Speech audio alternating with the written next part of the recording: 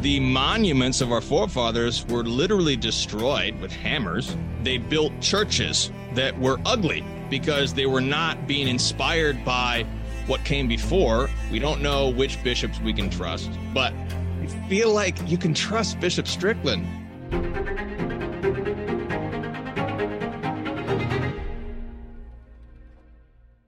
There is a thing going on in the church right now about Eastern Orthodoxy. People are thinking, wow, Pope Francis is so crazy. Maybe we can escape to Eastern Orthodoxy as something that would be better for us. Is that what we should do? That's a confusing question for a lot of people. I've got someone with us who was there. He was in the Eastern Orthodox Church. He actually converted and became a Catholic only in the time of Pope Francis, and he's very glad he did. You're going to want to stay tuned to hear this episode of the John Henry Weston Show with none other than Timothy Flanders, who heads up 1 Peter 5. Stay tuned. Hey friends, this July, we at LifeSite are celebrating 25 years of service to life, faith, family, and freedom with a gala in Toronto, Ontario, Canada. So especially for those of you who couldn't join us in the United States, LifeSite is gathering our whole team and a few very special guests in the pro-life and pro-family movement for a once-in-a-lifetime opportunity at our newly announced 25th anniversary Canadian Gala. LifeSite's star video reporter Jim Hale will be there with an onstage special with the 16-year-old Canadian pro-family hero Josh Alexander. Experience LifeSite's Faith and Reason show live with Father James Altman and Liz Yore. And you'll be able to interact with our reporters from all over the world, including U.S. Bureau Chief Doug Mainwaring, Canadian reporter Anthony Murdoch, and Rome correspondent Michael Haynes. You'll also hear keynotes from LifeSite co-founder Steve Jelsovac and myself. So RSVP for the 25th anniversary Canadian Gala now. And don't miss the opportunity to get a live, in-person studio experience of LifeSite's top news show that broadcasts every Friday at 8 p.m., Faith and Reason. Seating is very limited, so RSVP and get your tickets today for LifeSite's 25th anniversary Canadian Gala in the beautiful Hilton Toronto Markham Hotel this July 18th. To buy tickets for the 25th anniversary Canadian Gala, visit gala25can.lifesitenews.com. I look forward to seeing you there. God bless you. Timothy Flanders, welcome to the program. Thanks so much, John Henry. It's a pleasure and an honor to be with you. Praise God. Let's begin as we always do with the sign of the cross. In the name of the Father, and of the Son, and of the Holy Ghost. Amen. Everybody will know you as the 1 Peter 5 guy, and from your podcast, you've got a book as well now. Tell us about that, but first give us a little bit of a history of Timothy Flanders. Who are you? I'm celebrating 10 years as a Catholic, actually, this year. This month, in fact. It was shortly after Pope Francis was elected that I came into communion with Rome. In fact, I've never been a Catholic except under Pope Francis. And my first article actually at 1 Peter 5 was in 2019. And the title of the article was, I left Eastern Orthodoxy for the church under Pope Francis, and I don't regret it. And the reason I wrote that article is because I came from Eastern Orthodoxy. I was Eastern Orthodox for 3 years before that. Before that, I was a Protestant in various sects within that. But Eastern Orthodoxy really presents itself as the next best thing. And some Catholics are tempted to leave the bark of Peter, leave the Roman dogmas, and find solace somewhere in one of the Greek schisms. And so I was noticing that in 2019, after 6 years of Papa Bergoglio and all of the crisis that has resulted. And so I wrote this article explaining a little bit about that. So that gives a little bit of my own biography. But yeah, I was raised Protestant. I had very pious Protestant parents, but I just sort of went on a search for truth, as many Protestants do. And I landed first with Eastern Orthodoxy and then with Rome Sweet Home, as the Hans call it. If you wouldn't mind unpacking that for us a little bit, because that trend is still there. There are Catholics who have converted and left. I know personally of some, and very good Catholics. These aren't wavering Catholics who are slightly, on the edge of. No. very sincere Catholics. So if you wouldn't mind unpacking your reasoning for seeing, even under Pope Francis, the Catholic Church as being the true church versus Orthodoxy. And that's where the hard argument is. I mean, to boil it all down, I have all my sources in this article, and we have a whole series of articles over at 1 Peter 5 on this very question. But essentially, even with Roman Catholicism in a state of crisis, it still surpasses Eastern Orthodoxy on a number of very significant points, chiefly of the chief of them being the ability to definitively resolve dogmatic controversy. This is in other words, a universal magisterial authority. Now, the Eastern Orthodox churches used to have such an authority when they, in the first millennium, when they were in union with Rome, and they could call an ecumenical council. And that's how universal controversies are resolved. But since breaking from Rome, the various Eastern Orthodox churches cannot resolve universal doctrinal controversy. And so they have not had an ecumenical council since 787. And so we have controversies in the Roman Catholic Church, obviously, but I would hazard to say that 95% of the controversies today, they've already been definitively resolved by our own magisterium. There's just renegade heretical clerics out there pushing heresy. There is that 5% that there are theological questions out there that really haven't been resolved. The theologians are debating those, and magisterium may rule on those in the future. But whereas with Eastern Orthodoxy, for example, like something that's very acute for Catholics is the question of contraception. I documented in my article how the different Eastern Orthodox churches really waffled on that question in the 20th century. They actually started to allow that more, and they don't really have a doctrinal authority to judge that. In reality, what it comes down to is that in Eastern Orthodoxy, there are as many popes as there are priests, because every single priest that you go to in the Eastern Orthodox Church is your spiritual father. And there should be a spiritual fatherhood relationship with any Roman Catholic priest as well. But their spiritual fathers are so powerful that their faithful rely on them individually to resolve a question like contraception. Is contraception evil or not? My spiritual father told me this. But then if you go down the road to, you go Greek Orthodox over here, and you go Orthodox over here, you might get an entirely different question. That's a serious moral question. It's not some arcane thing. Ultimately, the Eastern Orthodox churches, they do not have the ability to resolve that.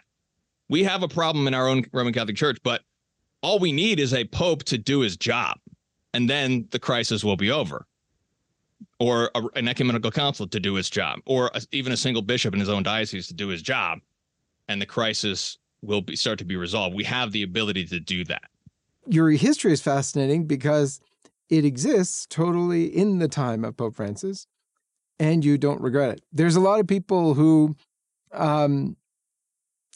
those of us who lived before that time as Catholics, for us it was a very rude awakening to go from John Paul II and Benedict into Pope Francis.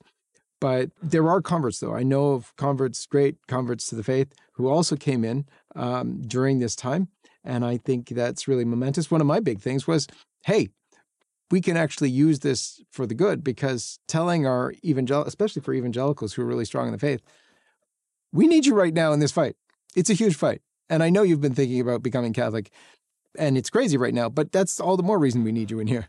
What would you say to evangelicals like that who might be thinking about becoming Catholic but are intimidated or turned off by Pope Francis? I've been told that is the question with catechizing the converts. Do I have to follow Pope Francis and everything? I mean, to me, the best thing that I usually would say here would be to look at the Holy Scripture and to take them through the various papal Petrine passages. Peter, I have prayed for you that thy faith may not fail. Jesus's prayers are always answered.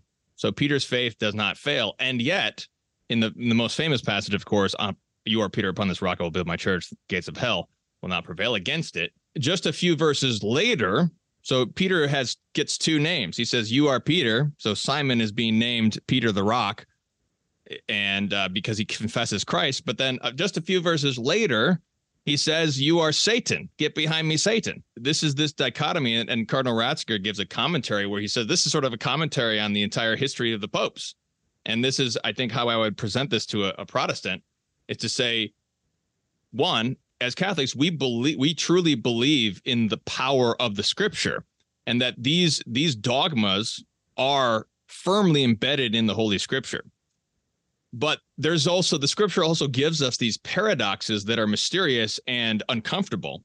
And yet, with the eyes of faith, we can see that even though Peter is called Satan in his human capacity, when he acts as on his own power, he becomes Satan, not just on his own power. But when God acts through him, and he acts according to, as Jesus says to him, "My heavenly Father has revealed this to you," then he is, "Peter, upon this rock I will build my church." And God is in control of the church, and he rules it through Peter. But even when Peter becomes Satan, Jesus still rules through him. And so we see through this history of the Scripture, we can even go into Peter and Paul and their debate there. So I would use the Scripture to bring out that even in the Scripture, there are these sort of apparent contradictions, apparent mysteries. And that's the mystery we're living right now, is that we do have a Pope Francis. He is the successor of Peter. And yet he is doing things in his own human capacity. And when we have faith, though, and we look at the whole history of the popes, and we see, well, the church has been through bad popes before. Here's what happened this time. This is one of the things I go in my book, is various bad popes. So we don't need to lose our faith. We don't need to lose our faith and think that the Pope is the Antichrist, as the Protestant reformers did. But we can look at the Scripture, and we can have faith in the words of Jesus. City of God versus City of Man. What's that all about? The City of God versus City of Man is an attempt to provide the faithful with a one-volume survey history of the cosmic history of the church. And when I say cosmic history, I'm talking about not only men, the history of men and the church, but also the history of the angels and the angelic powers, both good and bad, and their machinations, using the greatest work of St. Augustine, which is City of God, through the lens of his greatest 20th century disciple, Christopher Dawson.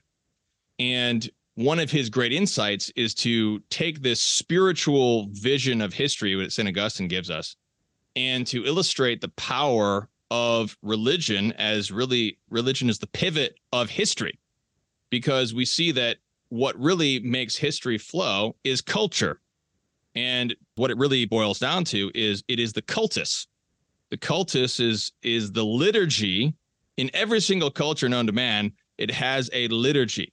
And that liturgy is a visual and audible representation of divine mysteries. And it is how we make contact with the divine. Now, obviously, every other liturgy besides the Roman Catholic liturgy is corrupted in some fashion. But even in pre-Christian societies, we have this same essence of culture, which is the liturgy. There's four elements of culture. There's the cultus, the liturgy, and then there's the tradition, which explains what that cultus is all about. All of the morals and the doctrines and everything, even all the way going into lesser matters like dance routines and cuisine. These things brings us to the third element of culture, which is elders. The elders, their job is to explain the tradition to the next generation. And then the fourth element is piety, which is the hinge upon which the next generation receives that culture. So my book is a framework to understand the history of Christian culture. What I call it a spiritual history of culture.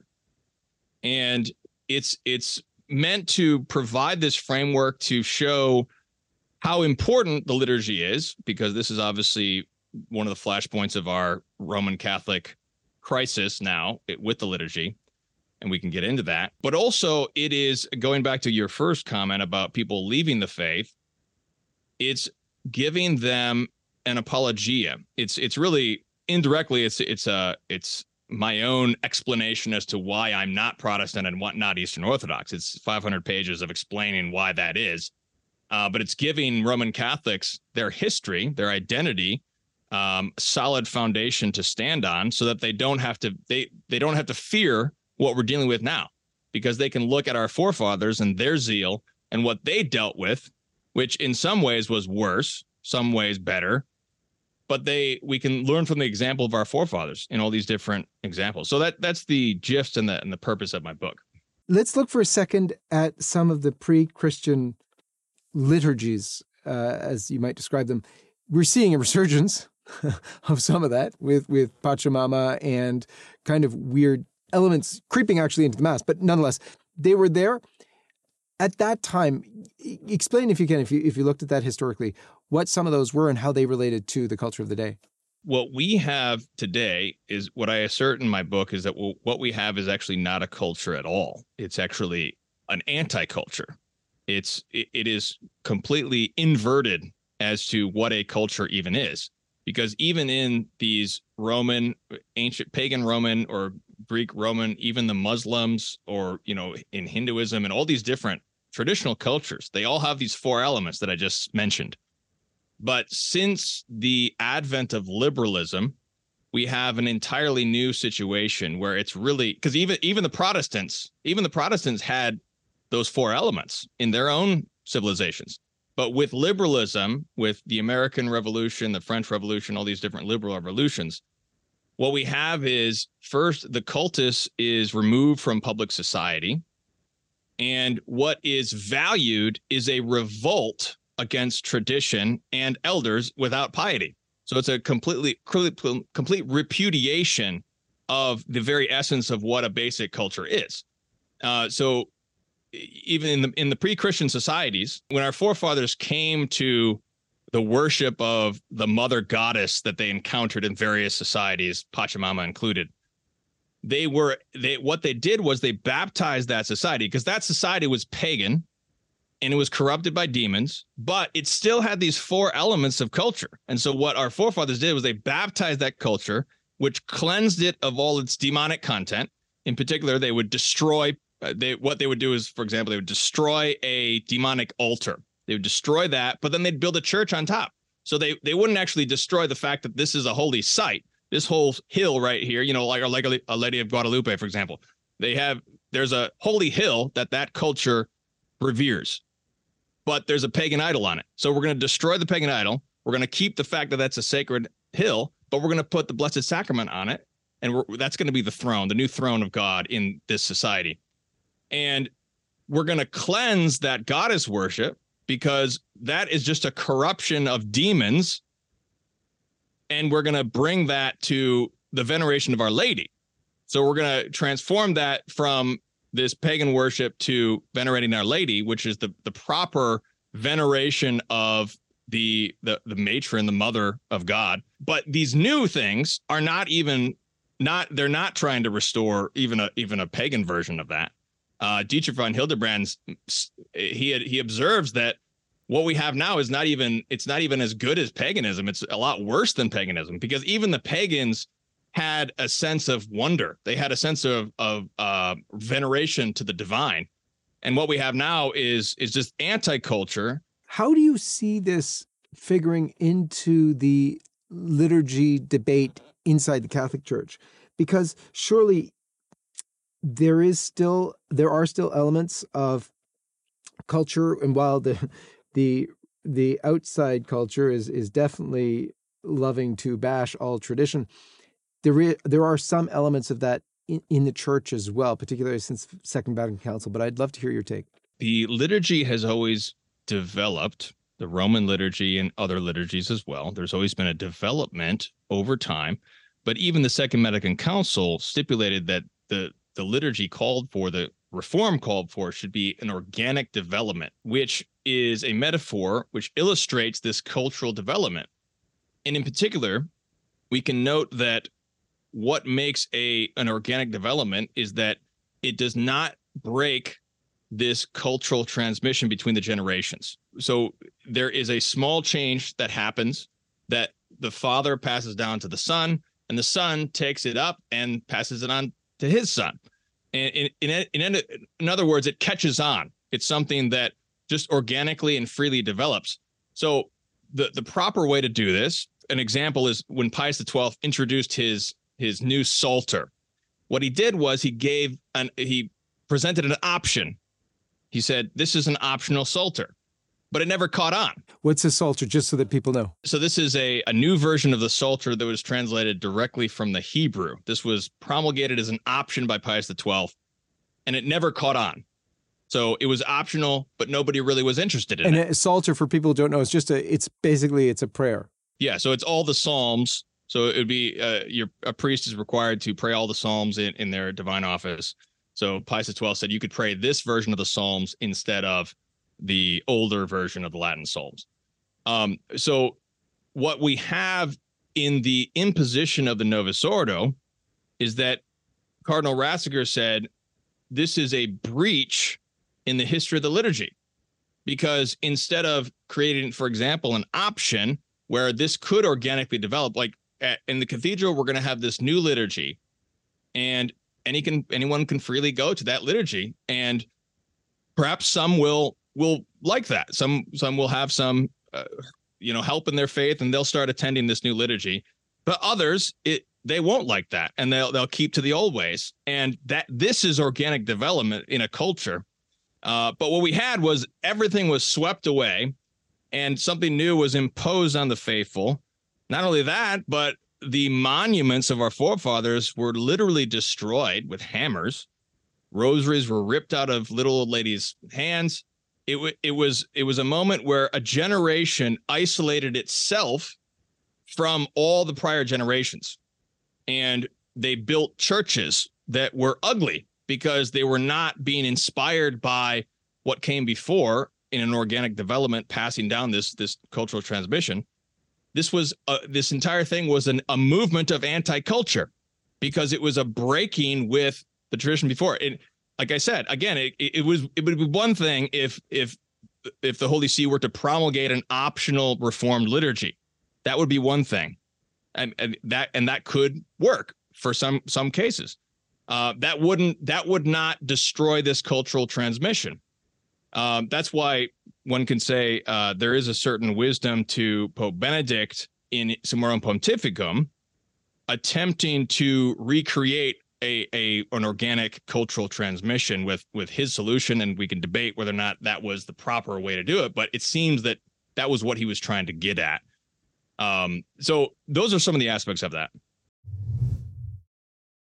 Hello, friends. To celebrate the momentous overturning of Roe v. Wade, we at LifeSite have minted just under 10,000 of these brand new limited edition pro-life silver rounds. Now, each round is stamped with the image of the Supreme Court of the United States, featuring the date that the High Court delivered this historic victory. And on the front of our pure silver rounds, LifeSite's logo surrounded by a brilliant sunburst and draped with olive branches.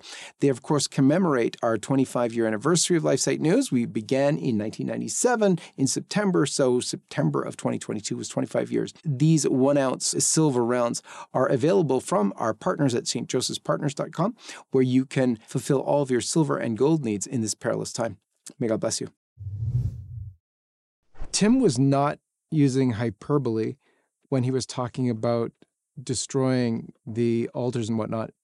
For those of you who might be younger, if you go and look at what happened after the reform of the liturgy, so-called reform of the liturgy, and basically the ridding of the traditional Latin Mass. This is in the 60s still, maybe a little bit later into the 70s, but they were literally destroying all these beautiful historical, even I would say if we had the historical preservation societies, none of that would have happened. But because they were marble altars, and they were literally being wrecked with sledgehammers.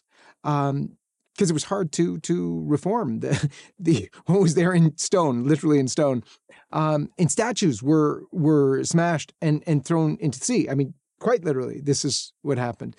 Which is why sometimes you can find old treasures of ancient statues, at the bottom of lakes and so on. Because this went on, it was a forceful rejection of the past, of tradition. And so your point is very well made, that actual break rather than some kind of organic growth, it was really evident. But so many people actually don't know that history. This is the situation that we're in now, is that we're debating these things, but and we think about debating Archbishop Lefebvre and what he did was right or not, various actions of the faithful, and we don't really know a lot of what was really going on in the 70s and 80s until we read about these horror stories that are, I mean, we talk about liturgical abuses today, which are bad, but back then they were quite horrendous. So we have this movement of the generation rejecting and rebelling against what came before. But then we have the office. Really, I mean, if there's anyone to blame here, I think most of all the bishops will have to answer at Judgment Day, because they're the elders. Their job in a cultural transmission is to watch over that transmission of the culture. But they had a generation of young clerics. Unfortunately, many priests were involved in this, but also lay people who were rebelling against their forefathers and destroying what came before. And the bishops just let it happen to a large degree, unfortunately. Part of this is because there was the fad was that patriarchy and fatherhood, spiritual fatherhood, should not include discipline. We shouldn't discipline these clerics. We shouldn't issue an anathema. We shouldn't excommunicate these people. We should just dialogue with these wolves. But dialoguing with the wolves, unfortunately, has resulted in this destruction. It's very true. That's one of the underlying hallmarks of the destruction since the Second Vatican Council. And that spirit still exists. You can go and talk to some of the bishops who still believe the faith, who are still Catholic by any sensible sense of the word. They have an appreciation for the Latin Mass still. They have they're still pro-life. They still believe in the teaching of the church on the whole, all the LGBT alphabet language issues. And yet they have that same kind of, well, we can't be condemning, and we have to. And those things are really deadly, particularly when you are dealing with wolves. They have brother bishops who are patently against the faith. And then what do? You're in a very strange situation, particularly publicly, because you maybe think you don't want to condemn your brother bishops or whatever. But that's what we're in. We're actually dealing with wolves that aren't hiding so much anymore. Christ says, I am the good shepherd who lays down his life for the sheep. And we need to have bishops who are fearless, and they're willing to be hated by the world for the sake of their sheep, and attacked by the wolves for the sake of their sheep, destroyed by the wolves for the sake of their sheep. That's what we need. But in the absence of that, we have fathers like yourself who are standing up and doing what we can to defend the faith for the sake of our children, because that's our job. Our job is to protect our children and protect our children's faith. And unfortunately, we do have many clerics and bishops who are undermining that faith, and the other bishops are doing nothing. So we have to do something. We just had a stunning thing happen not too long ago. A bishop whom we appreciate so much at LifeSite, Bishop Strickland, he does a show at LifeSite once a week. And we're in partnership with Virgin Most Powerful Radio, Terry Barber and his crew, and he hosts that beautiful show with Bishop Strickland. But Bishop Strickland did something amazing. He called out the Pope for going against the deposit of the faith. At the same time, he put out a tweet condemning as schismatic the SSPX.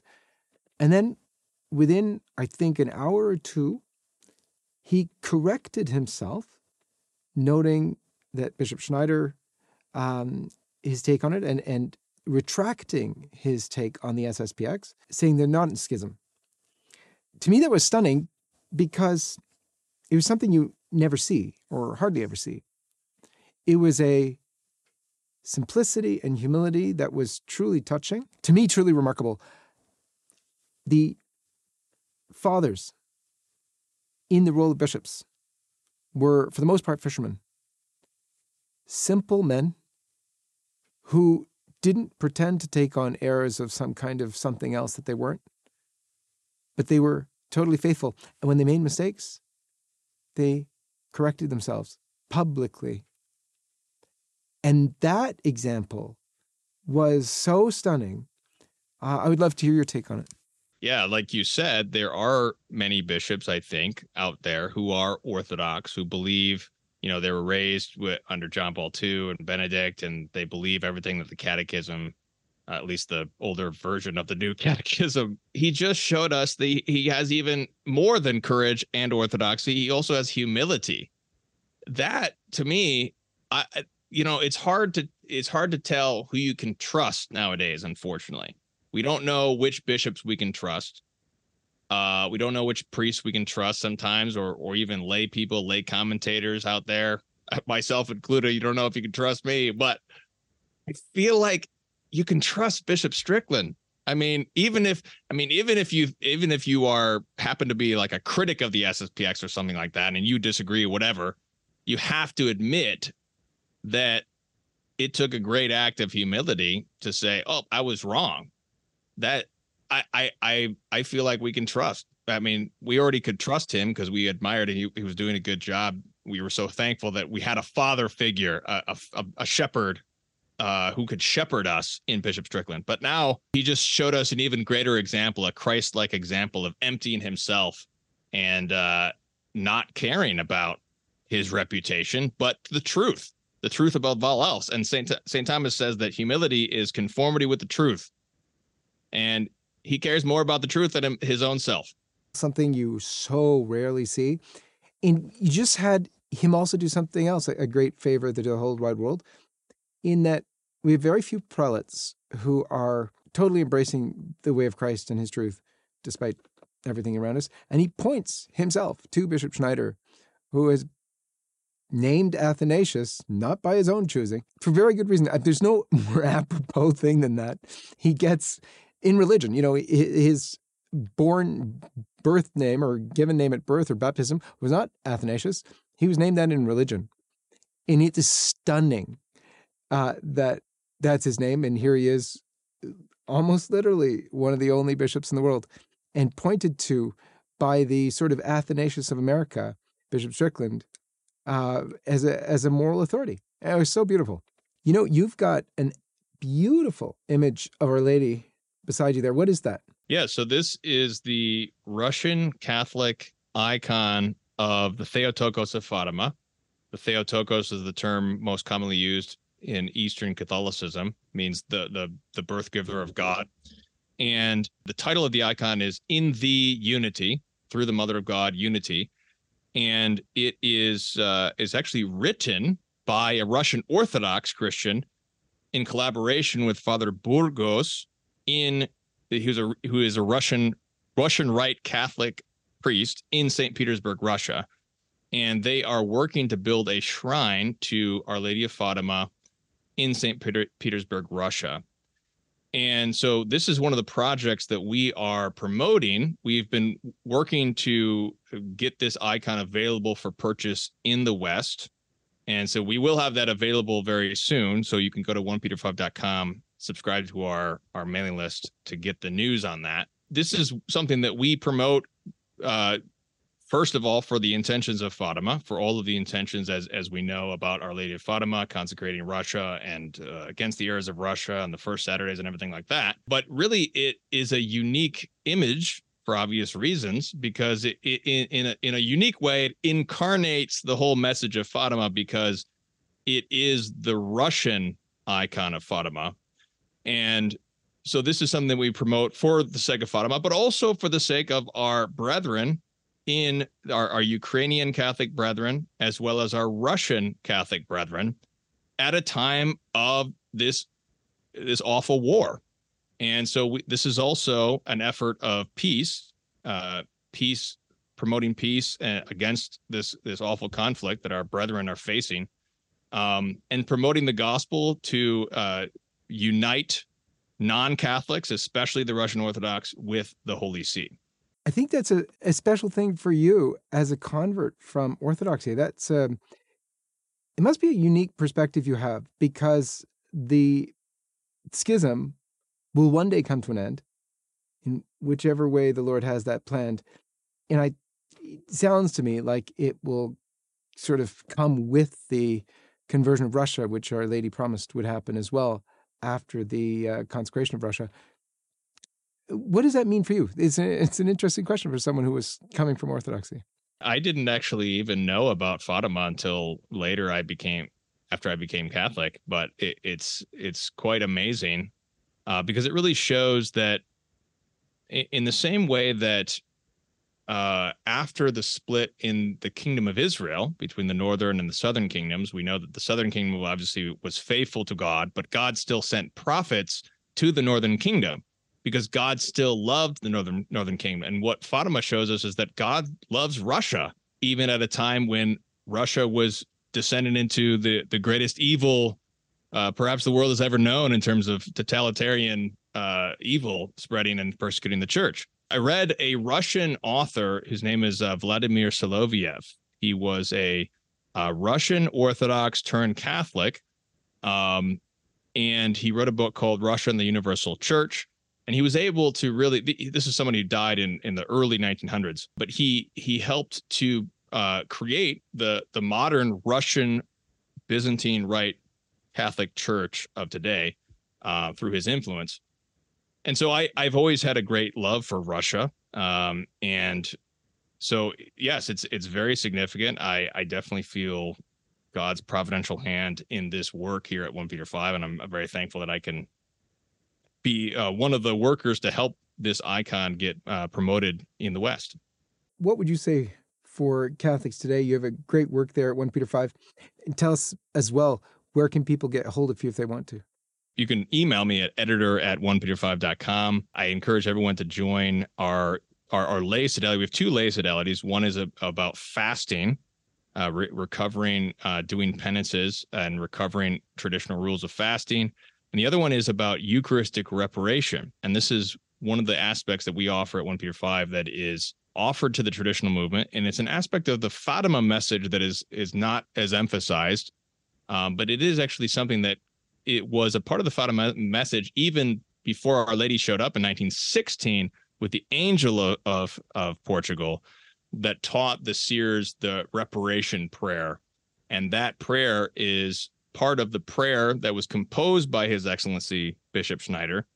That is the prayer that we pray as a part of our lay fidelity, which that the one I'm talking about is, my God, I believe, I adore, I trust, and I love you. I ask pardon for those who do not believe, do not adore, do not trust, do not love you. And what we hope to offer to the faithful is a spiritual means to channel all of the zeal and the anger that we feel against all the injustices perpetrated by bad clerics, the Eucharistic abuses, where we can do something about that and we can offer reparation to Almighty God. And in these United States, our bishops are trying to create a Eucharistic revival in the faith and the real presence. And we all want that as well as trads.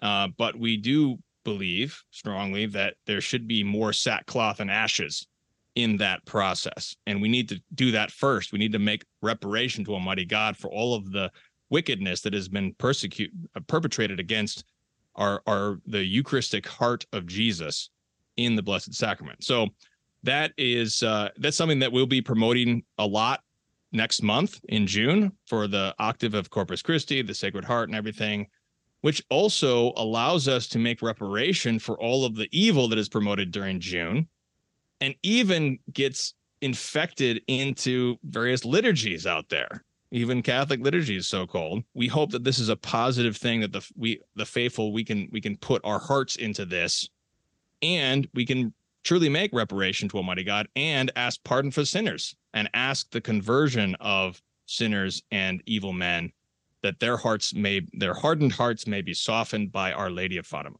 Truly beautiful works. Go check that out.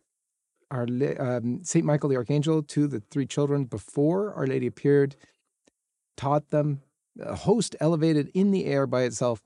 and then went and knelt down. The angel went and knelt down with the three little children, taught them that prayer. My God, I believe, I adore, I trust, and I love thee. I pray thee for those who do not believe, do not adore, do not trust, and do not love thee. Absolutely beautiful.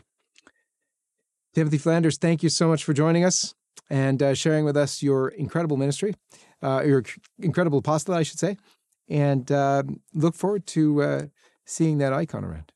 Thank you, John Henry. It's been a pleasure and a joy. God bless you, and God bless all of you. And we'll see you next time.